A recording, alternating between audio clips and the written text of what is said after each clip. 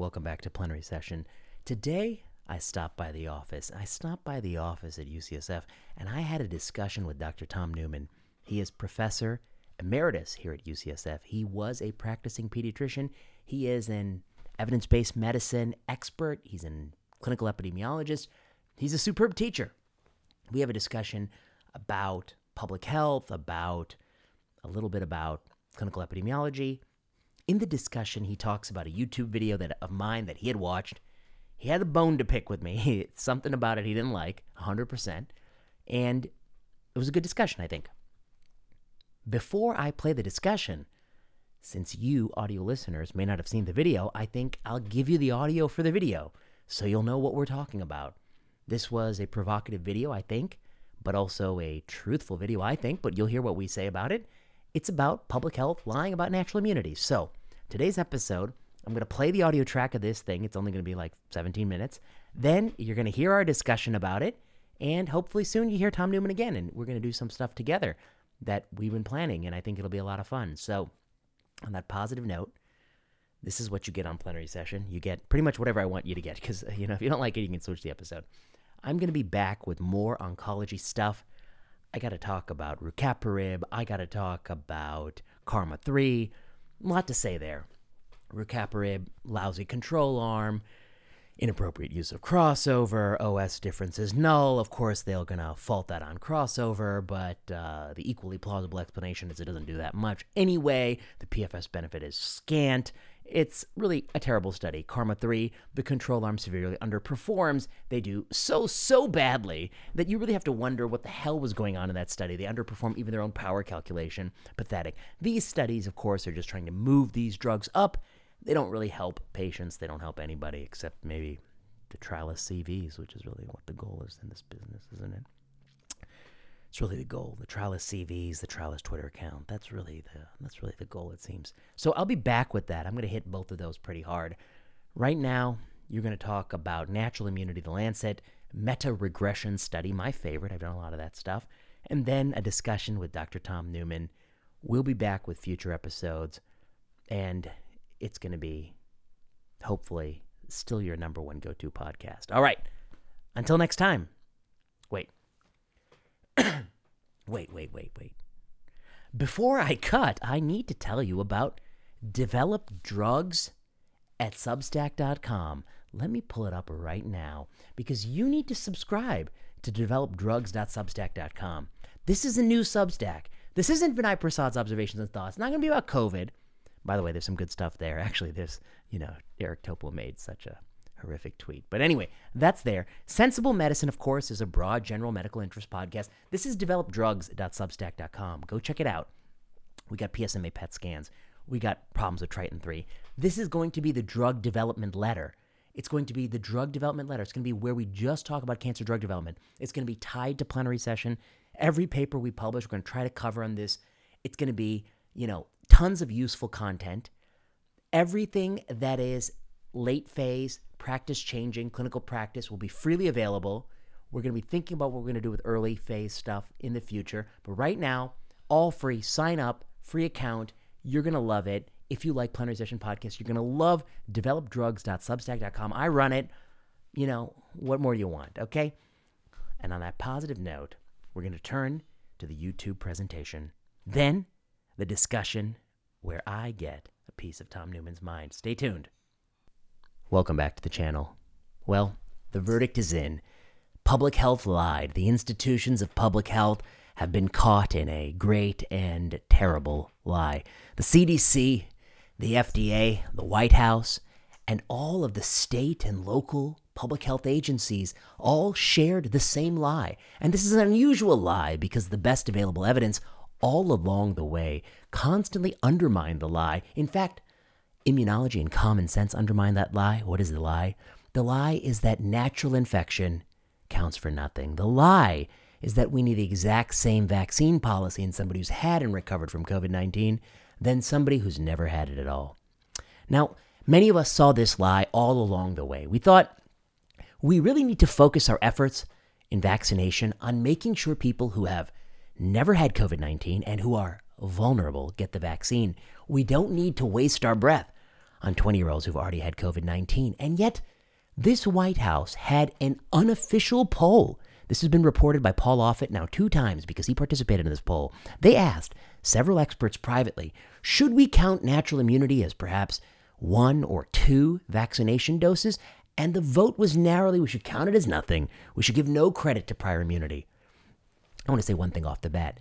This is not a video about whether or not it's better to meet the virus for the first time without any vaccines or better to meet it after vaccination. That's not this video. This video is for the fact that despite our best intentions, many Americans got COVID-19 before vaccines were available, and many of them got it before they were available for their demographic and their group. Those people had COVID, they recovered from COVID. Some of them are even nurses and doctors who got it in the line of duty. And they were compelled, they were recommended, they were told that they ought to get the COVID-19 vaccine. It was benefiting them, it was benefiting others. The claim it was benefiting others was always spurious, but the idea that it was benefiting them and that they ought to be mandated to get it, that was what public health said. This is really problematic. The idea that they needed it, the idea that their risk was so high that they could benefit. That's what this paper takes a look at. This comes out in The Lancet this week. The headlines already read, immunity acquired from COVID infection is as protective as vaccination, a study finds. Well, this study is a compilation of studies that have existed before, so it's not news for those of us who've been following along. It is a systematic review and meta-analysis. It's called Past SARS-CoV-2 Infection Protection Against Reinfection, and it's by the COVID-19 forecasting team. You know, I don't agree with everything they've done, but I think I read through this document, and it seems pretty reasonable. This is going to be Evidence Public Health Live. I'm going to walk you through the paper. Let's take a look. First of all, the authors open their introduction by acknowledging that the U.S. is a very unusual place to not give any credit at all for having had COVID-19. They say the EU COVID certificate allowed those with documented infection within the past 180 days. By the way, that's also pretty stupid. It should have been longer than that, but at least they have something to qualify for the certificate alongside individuals whose last vaccine dose was within 14 days and 270 days. In other words, they gave you some credit. Wasn't perfect, but they gave you some credit in the EU because they're not totally terrible at the job. By contrast, the United States regulations, among others, required non-citizens to be fully vaccinated to even travel to the U.S. Unvaccinated non-citizens with a past documented infection are not able to even enter the country. Novak Djokovic couldn't win a few more titles because of this brain-dead policy set by very bad policymakers. It doesn't matter if they've had COVID-19. Novak Djokovic has had COVID-19 at least twice. I think that's what the news reports say. He has chosen not to be vaccinated. Well, this is going to apply to the Novak Djokovic of the world. First of all, we have to even acknowledge, even before you see these results, this policy was silly because it would only make sense to exclude some people from the country if by having them here we put others at risk. That's not the case because it turns out, I hate to break it to you, even with Novak Djokovic out of the country, SARS-CoV-2 was still spreading inside the country. Yeah, that's true. SARS-CoV-2 didn't require elite tennis players to really set it off in the U.S. It was already going full steam ahead. Didn't need Novak Djokovic. Didn't need Nadal. Federer doesn't need a Federer. We got plenty of people who can spread it. And some of those people, many of those people, now most of those people are vaccinated. That's right. The vaccine can't halt transmission. That is a big problem that they knew in 2021 before the mandates really kicked in. That was an ethical prerequisite to compel a third party. But they went beyond that. They've created a new ethical rule, which is I can compel you to do it if I think it's in your best interest. Well, this paper is going to show that even that is wrong. That ethical rule is problematic because by that logic, you can compel me to take antihypertensives and statins if you so believe that it has a survival benefit. And I think that's not what society has allowed. Historically, there is some dialogue to be had if there is a benefit to third parties, but if there's no benefit to third parties, there's no dialogue to be had. But even if there were benefit to third parties, I think in this particular case, I wouldn't have done, and I've written many essays on that in the heat of the moment. You can go check my pinned tweet and see my history. So this is why they're doing it. What do? This is a systematic review, a meta-regression sort of study. I won't bore you with all the technical details, but what I will show you is this sort of heat map. This heat map shows you that they're looking at, depending on which strain of COVID-19 you got, how many studies document subsequent reinfection, whether those reinfections are symptomatic, you got that runny nose and cough, and whether they're severe, that they actually require, that they actually are a severe infection, may require oxygen, may require hospitalization, that it's really something problematic. And I think we have to remember something right off the bat, that in my mind, the only question here is once you've had COVID-19 and recovered from COVID-19, and once you recognize that there's nothing on planet Earth that can stop reinfection, neither antecedent infection nor vaccination, which we learned pretty quickly.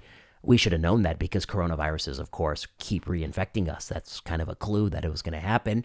Once you recognize that fact, then the end point of whatever mandates you have cannot be avoiding a cold. It's got to be postponing severe disease. Are they willing to postpone, delay, and avert severe disease? And if you're not doing that, then there's no reason to be engaging in whatever booster plans you've got. Severe disease is the only thing that I think matters in this paper, so we're going to take a closer look. The first thing to note is this is a pooled estimate, sort of a relative risk reduction that is color-coded. Blue means that it's pretty good. And you can see protection against reinfection, it vacillates, and of course, some of these variants don't do as much as others. Protection against symptomatic disease has a range 44 to 87%. But look at the last column, protection against severe disease. When you have COVID and recover from COVID, you are very well protected against severe disease. These are studies of unvaccinated people who've had COVID-19 against unvaccinated people who haven't had COVID-19. It can also include studies where people have been vaccinated, but it adjusts for vaccination to ask what is the protection delivered by prior COVID-19. And you see protection against severe disease from prior COVID-19 in the C column of this table is huge. It's huge. It's pretty big. It's pretty big. And with numbers like that, it turns COVID-19 into a fearsome pandemic, into just a run-of-the-mill respiratory virus. That's what it tells you. Once you've had it and recovered, if you're ever going to get it again, it's just going to be like any of the other respiratory viruses we've lived with for hundreds of thousands, if not millions of years. That's all it's telling you in this column. This is another key figure where, because they're doing meta-regression, they can actually show it over time. This is time since original infection, and this is the protection you're afforded for severe disease broken out by the type of, the strain of COVID-19. And what you see in panels E and F of this figure, which I have selected because these are the most important panels, is it's tremendous. Having had and recovered from COVID-19 is tremendous protection. Having had and recovered from COVID-19 is tremendous protection against getting COVID-19 again and getting very sick from it. Is it going to be perfect protection against getting COVID-19 again? No. But you know what? You're going to get it many, many times if you plan on being around this planet for a while. Just like you're going to get rhinovirus and RSV and coronavirus, the original 4 strains, okay? You're just going to get those things many times. What we care about with severe disease and what this shows you is these people, you can let them go. Once they've had and recovered, you don't need to badger them. You don't need to hound them. You certainly ought not fire them. You can give them credit on a pass. You don't need to pursue them doggedly unless you're a zealot that doesn't understand science, and that's what we got. This is the broader figure. This is the full figure 3 with all the pains. It's showing you any reinfection, symptomatic disease, and severe disease. And of course, it's not going to be durable against any reinfection. As I've already said, be prepared. You're going to keep getting colds for the rest of your life. But what is important is you're not going to be facing the initial COVID-19, what we really feared, what led us to react. So in some cases, acceptably, but in many cases, foolish and irrationally.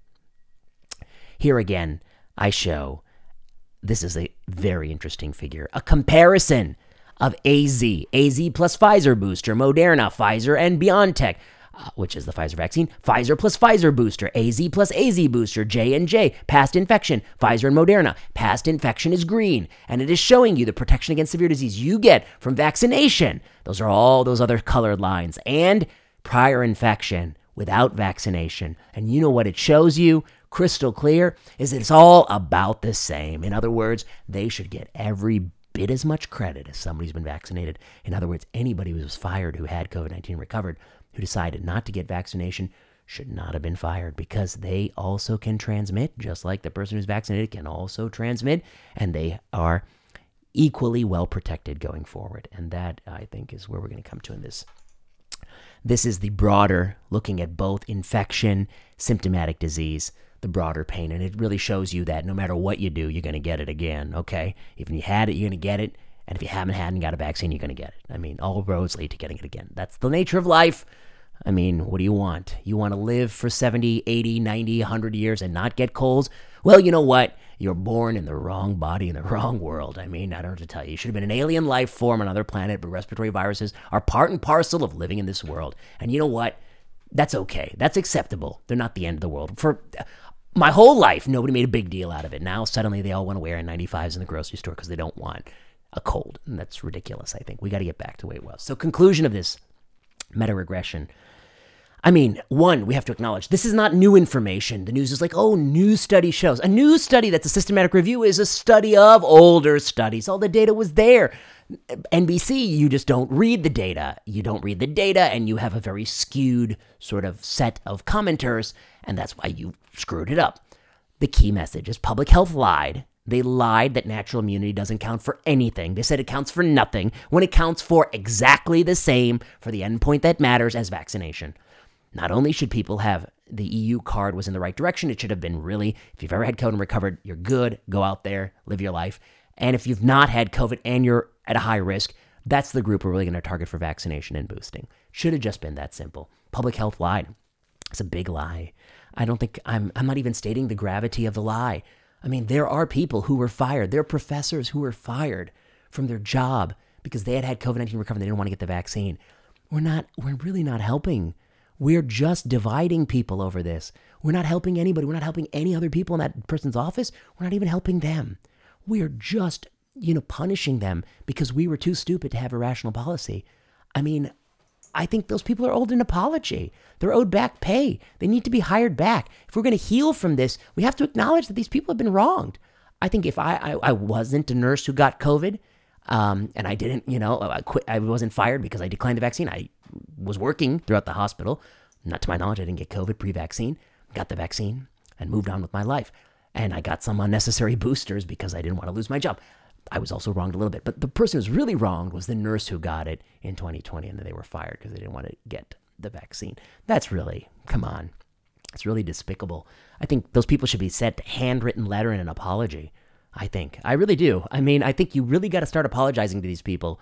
And in fact, begging a little bit for forgiveness if you ever want to claim credibility. Again, I don't think they're going to do that, and that's why I think they're not going to ever have credibility again.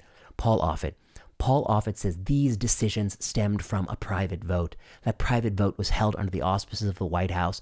Vivek Murthy was there per what Paul Offit has said in the media coverage. We need a congressional investigation of that vote. We need to know who was there, how this decision was made. This should not have been a decision made behind closed doors.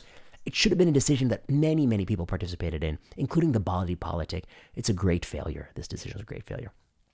Finally, I think indemnifying vaccine manufacturers may have made sense in 1999 and 2004.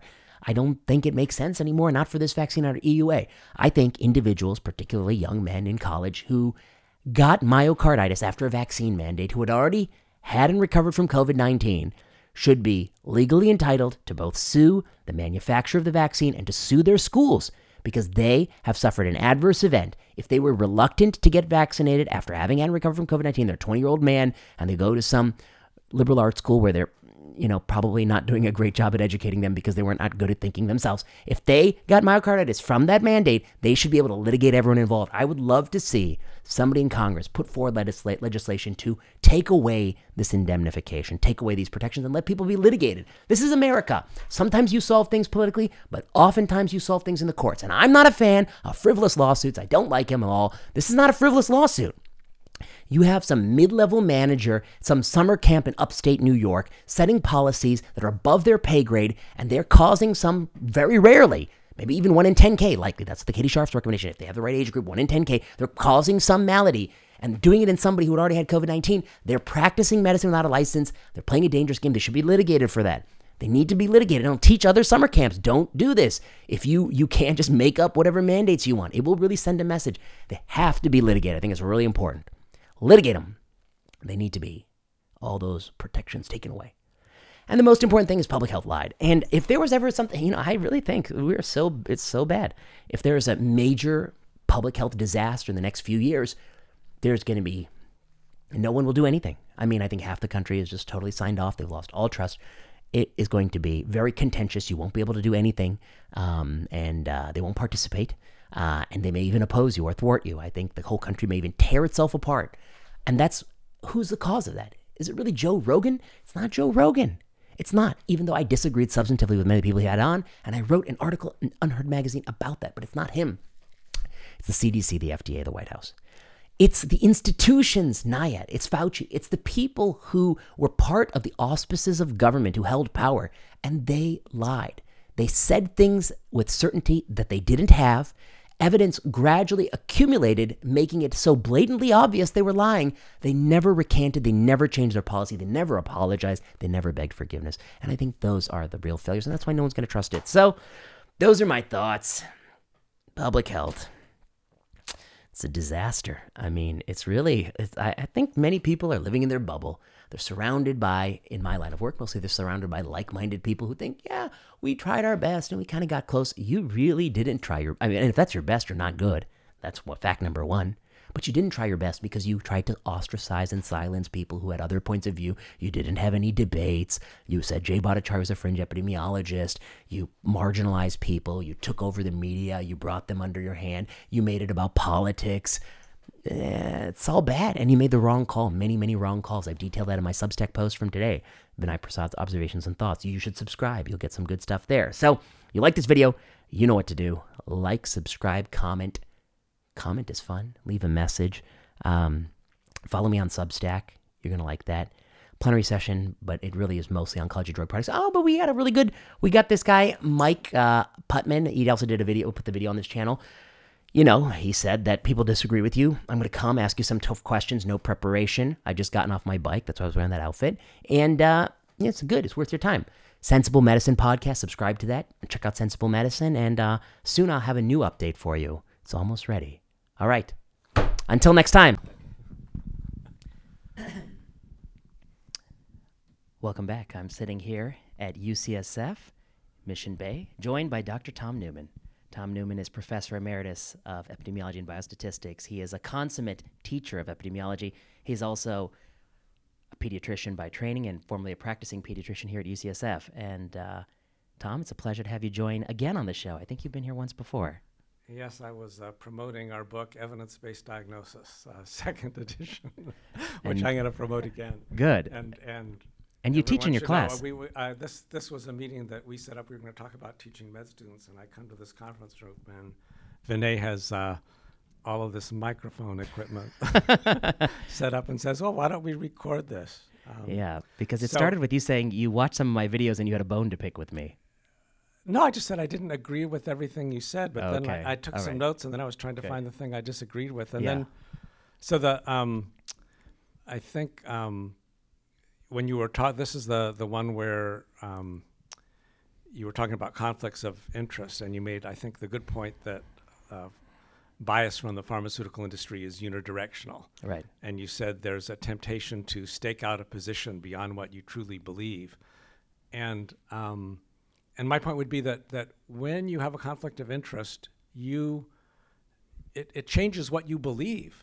It actually affects how you. I mean, it affects what data you look at and how you filter it, and so it's not just that you're trying to get the click. You know, this I'm talking about. Yes, financial people. yeah. Well, I'm talking about what conflicts of interest you might have, or anyone who wants to get attention and clicks and notice.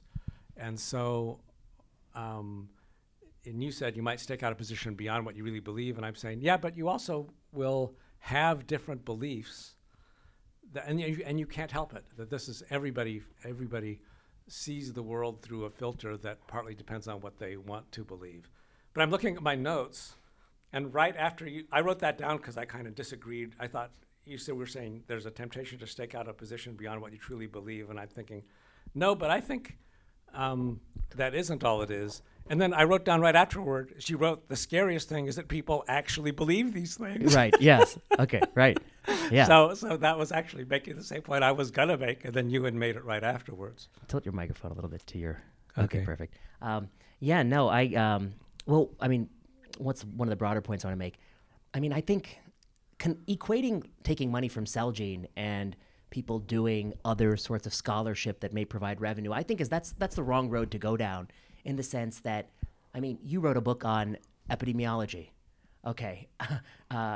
Arguably, there are many points of view you take in that book You could have written a book that took all of the opposite points of view, and it might have been equally successful. Um, you know, but you can't do that with Celgene. I mean, you can't make a career. There's no company out there that's going to pay you to trash Celgene. You know, there's no institution. Yeah. Right. So it really is this unidirectionality that I don't get from. I mean, same with the COVID pandemic. I think there are lots of accounts that are vehemently, pro maximal interventions, and there are lots of accounts that are vehemently against it. Both have devoted followings, and there are even some accounts that try to come in the middle, and they have a devoted following of the middle of the road types. So I don't know. I'll believe it. I'm looking for somebody, like, I've always wanted to do a study, and here's the kind of study I propose. You go through people's tweets in like first quarter 2020, and you put them in a bucket like this was a pro-mask or anti-mask person, and then you follow their research agenda to see whether or not that initial sort of anchoring, had an impact on their research. And that's kind of sort of like an intellectual conflict of interest. But the more you sort of think about doing that, it's actually quite tricky because you don't know that they didn't do the research before they had the view. You need to sort of really sort of disentangle their prejudice from the research. And also sort of like what kind of methods are you going to use. And most people who published in the space actually don't have a track record of what they thought. So there's a lot of missing data. It's not so easy. In contrast, like, with payments from pharmaceutical firms, there's there's no question that intellectual conflict of interest exists. Yeah. But I think you said at one point that pharmaceutical industry conflict of interest was the smoking of biases or something like that. Yeah. Where I assume that if you did that study, you would find a statistically significant association between positions people staked out early and the ones that ended up doing some research, confirming their beliefs. But the effect size would likely not be very big. Right. At least not compared to the effect sizes that are seen with. And I think that the biggest one, is not the randomized trials, but the cost effectiveness analyses, or the ones where there's a lot of subjectivity that goes into malleability. It. Yeah, and the ability to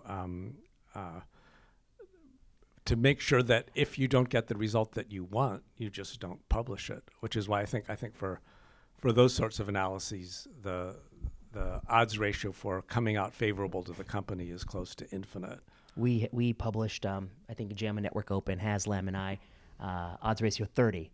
So for cost effectiveness analyses in oncology, you were 30-fold, 29-fold, 30 times odds ratio more likely to conclude it's favorable if it's funded by the sponsor. Smoking is 20 for lung cancer, and like maybe bladder cancer is like 4. So it even blows smoking out of the water. Yeah. But you're right. I think for pre-existing belief, you'll probably get odds ratio 1.5 to 3.5-ish sort of thing. High, but high, yeah, not that high. And remember, you kind of corrected yourself. It's not 30 times more likely. Correct. Because the baseline rate of positive or favorable cost effectiveness analyses is already high. 50, 70% or something like Right. that. So that's where the difference between odds and probability becomes pretty important. Yes, with a high, baseline rate, yeah. Odds ratio 30, we'll call it that. Yeah. Yeah. Any other notes you have on these videos?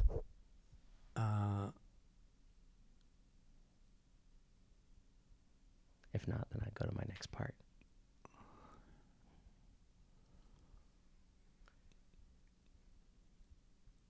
Well, I sort of have mixed feelings about the strong language you use, because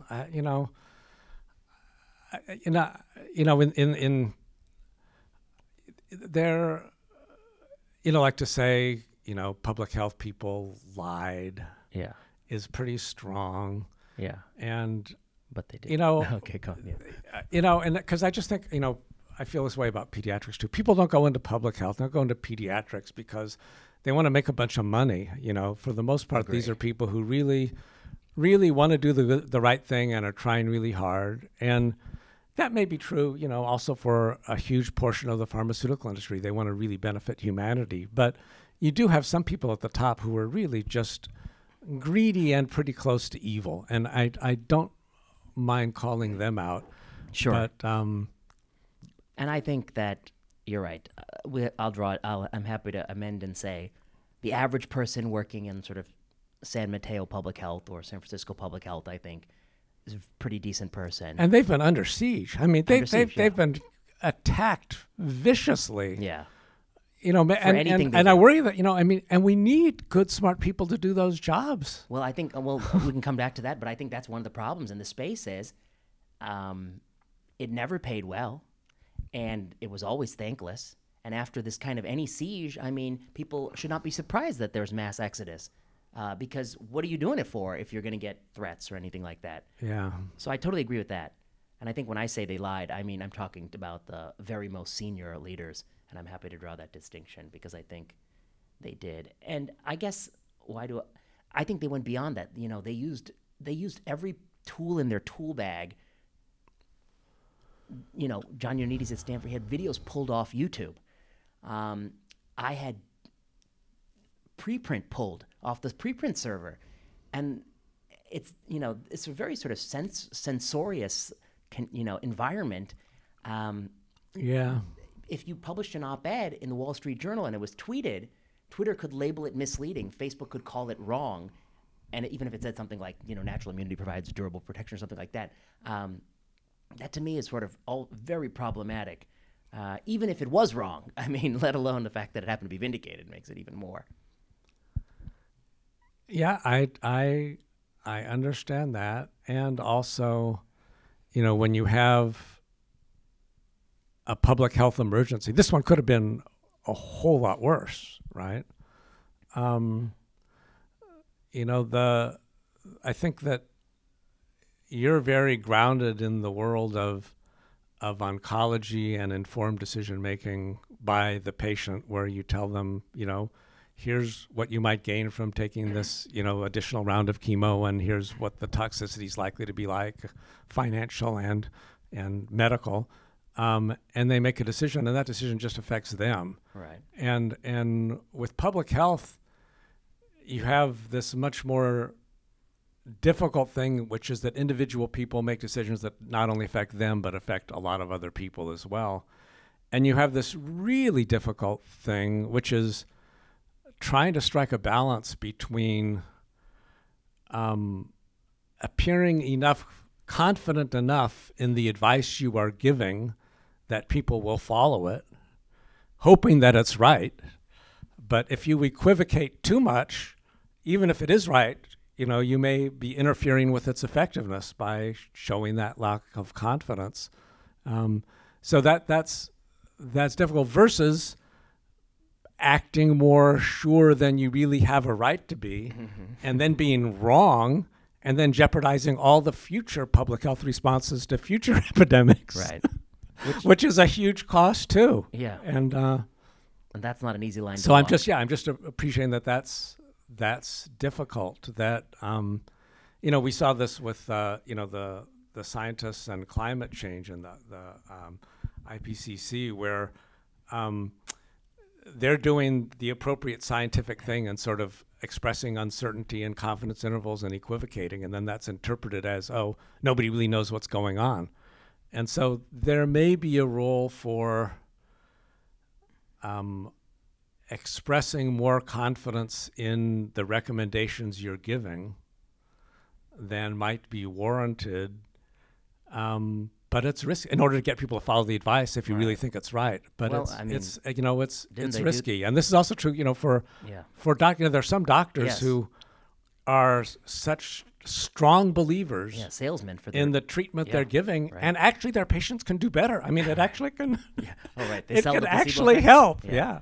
But I mean, I think two things that come to mind is, one, Imperial College London model was presented unwaveringly. This is what will happen if you don't take dramatic action. 1 million dead in 12 weeks or something like that.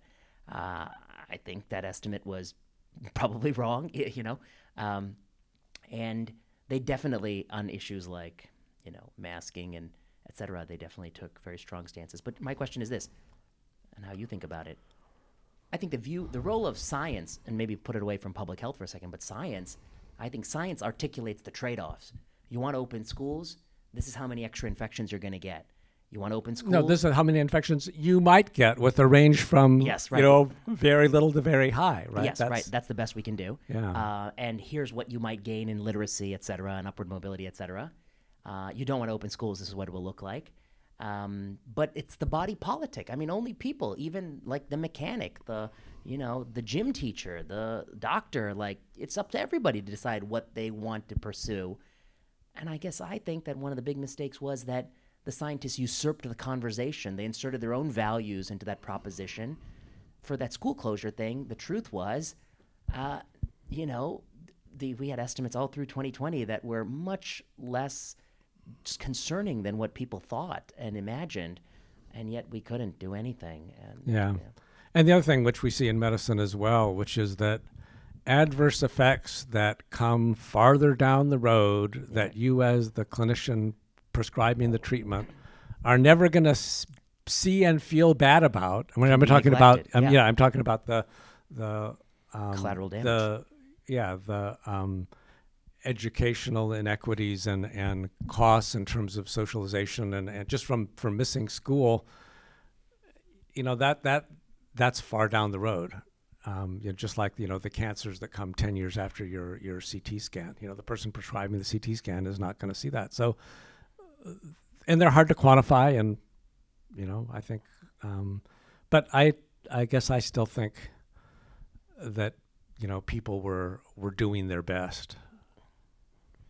Yeah, I think. Well, I mean, I think that. I guess I'd say the average person, I'll grant you, doing their best and a good person. The leadership, I think there needs to be some accountability, and we'll see. We'll see where that. I mean, it's not. I guess it's the job of 20 years of scholarship to build a case. Who should have done what when, and who made mistakes. That's what I'm working on. Okay, here's what I wanted to ask you about, though. We can come back to this topic too, but what I wanted to ask you about was, we both teach the clinical epidemiology to the medical students, and we were talking recently, and I think we both agree it's like the most important thing you learn in medical school. But I wonder if you might explain to the listener, why do you feel that way? Why is it so important as a doctor that I know clinical epidemiology? What the hell is it? Why do I need to know that? Well, so first in terms of what is it, it's sort of applying the methods of epidemiology, which were sort of developed in populations to identify risk factors for diseases and quantify risk in clinical situations. And I think it's most important for leaders in medicine to know clinical epidemiology. People who are creating guidelines and reviewing the literature and putting together the order sets and the things in the electronic medical record that will actually change behavior. And designing and running the trials.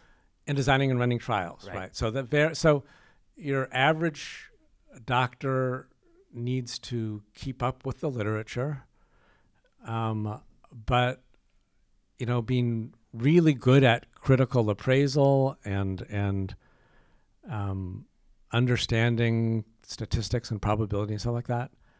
I don't know that it's not necessary. I mean, I can tell you do pretty well with up to date.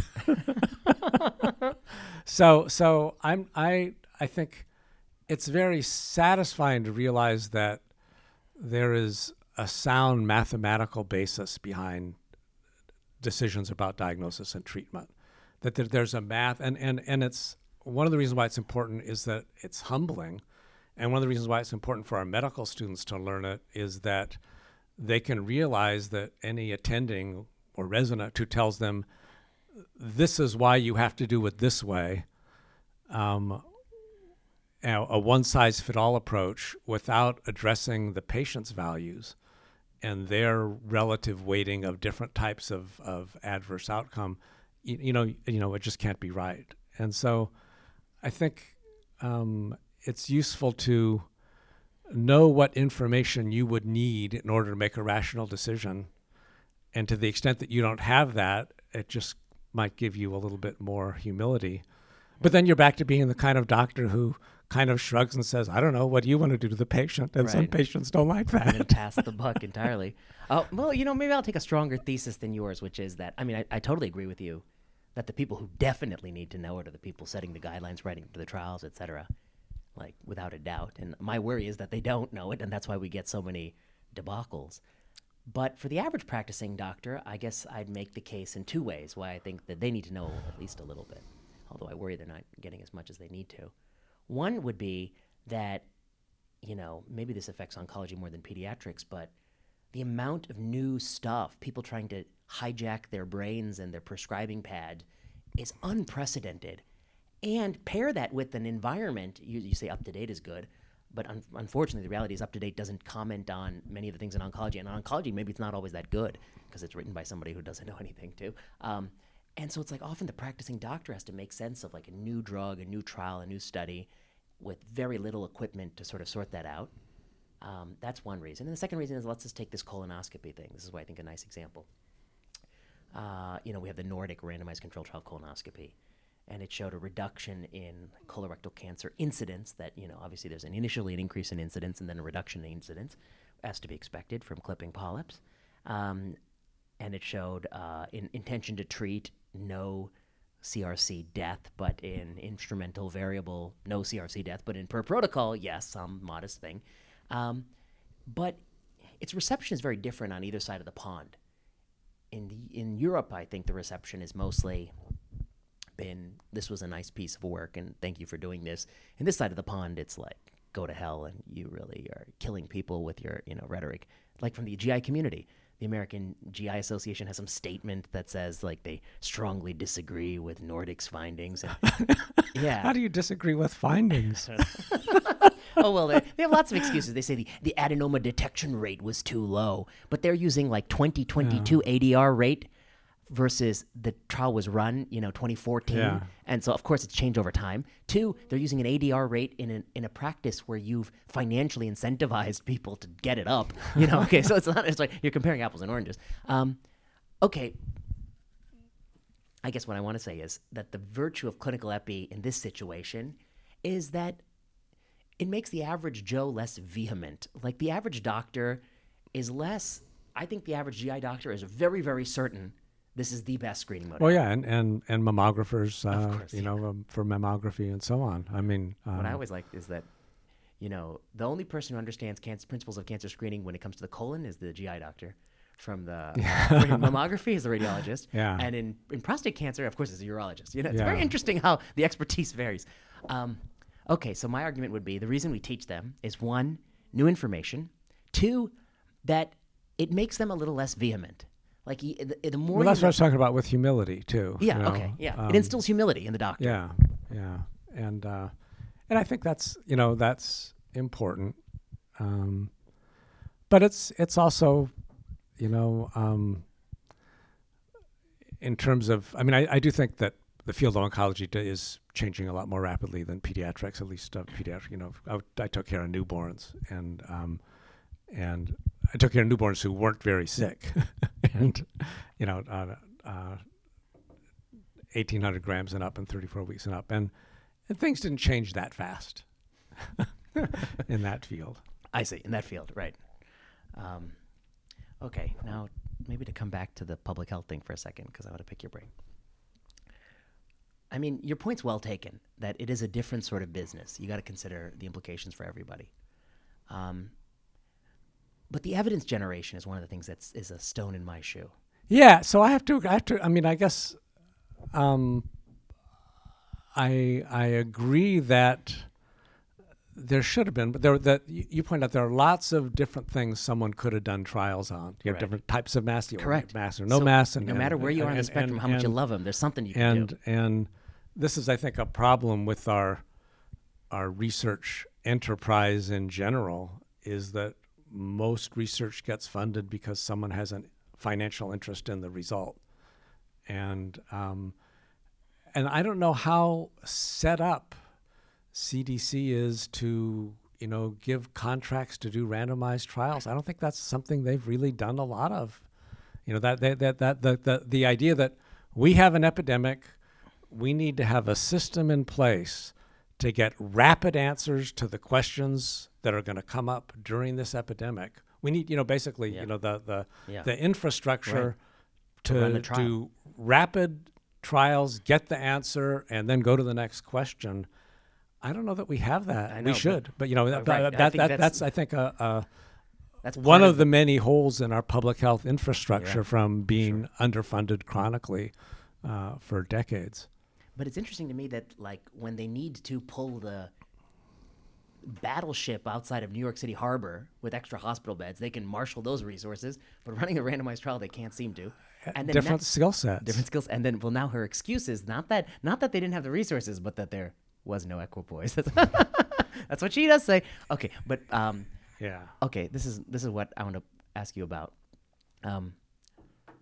I think you're right. They don't have that. They don't have it. To some degree, to me, it's sort of begging the question, like, why don't they have it? I think there's a cognitive block in people's minds. Randomized trials were invented in what, let's say, 1940s with MRC and streptozocin, or people debate the exact first randomized trial.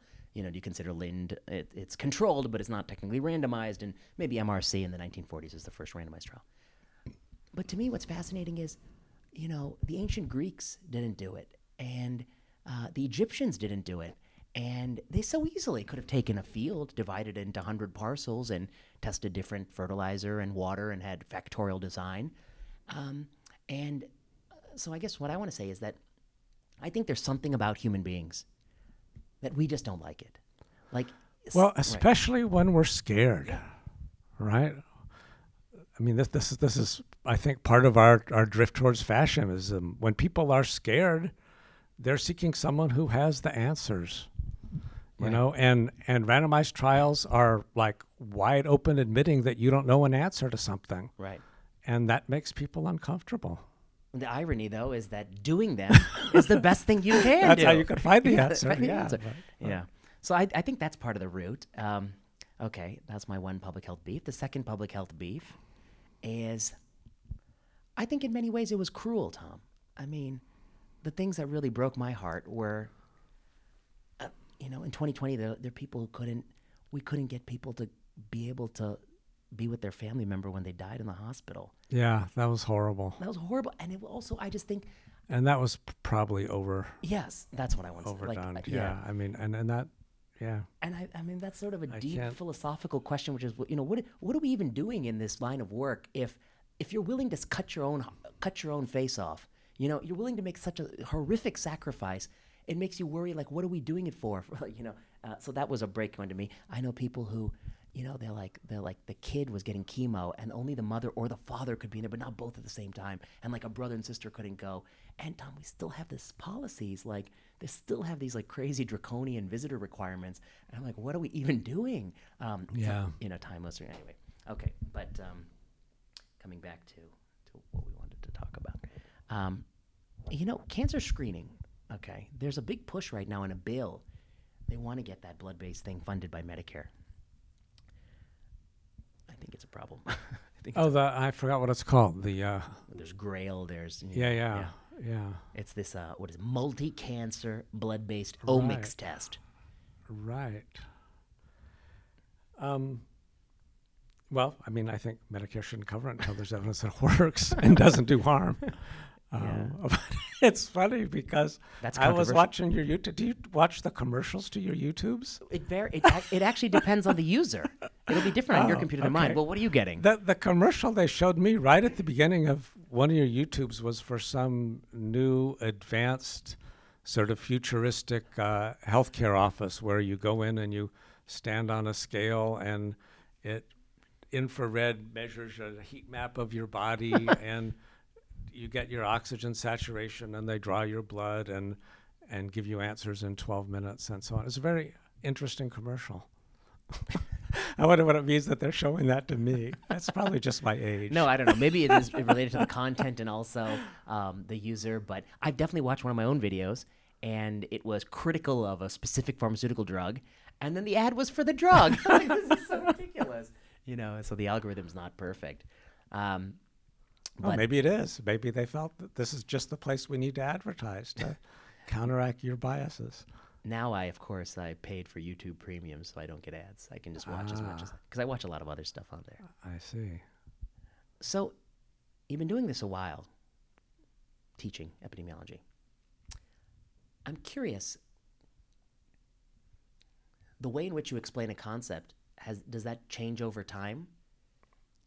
And a corollary, some people say that there are many epidemiologists who really, really understand it. They just can't explain it. Do you think that's true? Well, the second thing is definitely true. Well, at least I think they understand it. I assume they understand it. I know they can't explain it. You know they can't explain it. You hope they understand it.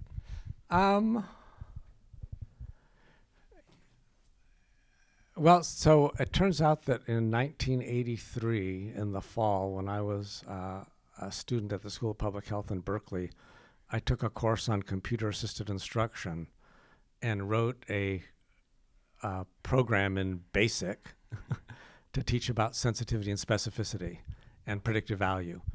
And for dichotomous tests, that really hasn't changed much. Right. Likelihood ratios came after that, and interval likelihood ratios came after that. So, and, I guess I got better at finding examples in the literature that were relevant, where if you knew something that we can teach you, you can get something more out of a study than if you don't. So more examples, and there's a lot of new content, but some of the old content, I don't think I'm teaching that much differently from before. I see. I wonder if you'd feel differently if we had videotapes of you doing it, because I think that's one of the things YouTube gives you. I can literally go watch how I would say something. But I have the. I have like the problem. I mean, I've been teaching clinical epi for years, so we have the old problems and the new problems. I see. It's funny because this program I wrote in 1983 talked about a doctor who cared for patients with diarrhea, whose name was Lou Stools, and he developed a test for cholera where it developed a ring around it, and he called it the ring around the cholera test. And today's med students never saw those. I don't know, you may be too young to have seen those commercials for Whisk. Whisk was a liquid laundry detergent. Oh, okay. And, a housewife would take out her laundry and there would be a ring around the collar, and these little animated somethings would taunt her, ring around the collar, ring around the collar. So that was the origin of the ring around the cholera test, which in the 1980s, everybody knew that commercial. Sure, but now nobody knows. Okay. Now, right, that joke is now lost on people because they haven't seen that commercial. I see. So you've updated it for these topical things. Well, I've updated it, but I haven't come up with another good name for the test. I wonder if you've changed, because I think that, and maybe the written word is different than the verbal, but I think the way I talk and the way I try to explain things has changed a lot, even in the course of years. And it would be interesting if we had videos of Tom Newman, 20 years ago doing it. I'm trying to think how far back they go. They're probably videos from 10 or 15 years ago. We should watch them. You should put them on a YouTube channel. That'll be a coveted thing. Okay, the last thing I want to ask you, and then we'll talk about right, it. yeah, Okay. we're almost out of time, but the last thing I want to ask you, in one of the classes we were talking about, or we were teaching, you introduced this idea of like the threshold to act. What do you call it? That treatment threshold? Treatment threshold. Yeah. Okay. Tell the listeners, what is a treatment threshold? And why does it vary based on clinical situation? Well, I mean, the basic idea is we have these tests and history and physical and so on, and if you apply them, you know what you're doing, you end up with what could be a pretty good estimate of the probability that someone has some particular disease. And we keep it really simple, where we consider one disease and we consider there's two possibilities, either you have it or you don't, and we consider there is some probability of having it above which the right decision is to treat, and below which the right decision is not to treat. And that probability, or that treatment threshold, depends on the relative costs of the two kinds of mistakes you can make. Mm-hmm. Failing to treat someone who has it, mm-hmm. and treating someone who doesn't have it. Right. And if it's a really, really bad thing to miss, and the treatment is not that, that toxic or dangerous, then we might be willing to treat someone who only has a 10% chance of having the disease, or a 5% chance or something, in order to avoid missing any. Right. But if it's a toxic treatment, or one that doesn't have that much benefit, then we really want to make sure someone has the disease before we treat it. So that's what the treatment threshold is. And so it could vary from person to person, because there are some people for whom, the side effects or the possibility of unnecessary treatment bothers them more than other people, or maybe they're at higher risk of toxicity from the drug or something. And it's such a nice way to think about it, but there's some great examples that I think of. One I was telling you was ATRA for APL. So we have this sort of common leukemia, AML. Very rarely it has a unique translocation where it actually responds to sort of retinoic acid. And so we give retinoic acid. And if you give retinoic acid wrongly to somebody with the other kind of leukemia, it's really not much downside, And so that is a situation where in the middle of the night, you kind of are on the fence. You say, oh, better give it a shot and give it. And I also remember how the surgeons would say that if you only remove healthy appendices, you're not doing enough appendectomies. If you don't remove any healthy appendices? Sorry, if you don't remove any healthy appendices, you're not doing enough appendectomies. And meanwhile, though, when it comes to like giving chemotherapy for metastatic solid tumors, unless there's like tissue confirmed biopsy, I think most of us were reluctant, even when it's sort of almost obvious that it is cancer, just because the downside of chemotherapy for being wrong would be horrific. Any good examples come from pediatrics? Oh, sure. Well, my area is newborns, right? And newborns can get very sick very rapidly with bacterial infections. And so, and there's certain, there's known risk factors, like if the membranes were ruptured for a long time and the baby's premature and the mother had a high fever, those would all put the baby at higher risk of infection. So we developed, a prediction rule to try to estimate the probability of infection. But the treatment threshold for that, this was work done with Northern California Kaiser. I think they set it a probability higher than 4 per 1,000. Wow. So willing to treat a whole lot of babies unnecessarily to avoid missing one. I see. That's a great example. All right, let's talk about what we want to talk about. We'll turn this off. Thanks, Tom, for doing this.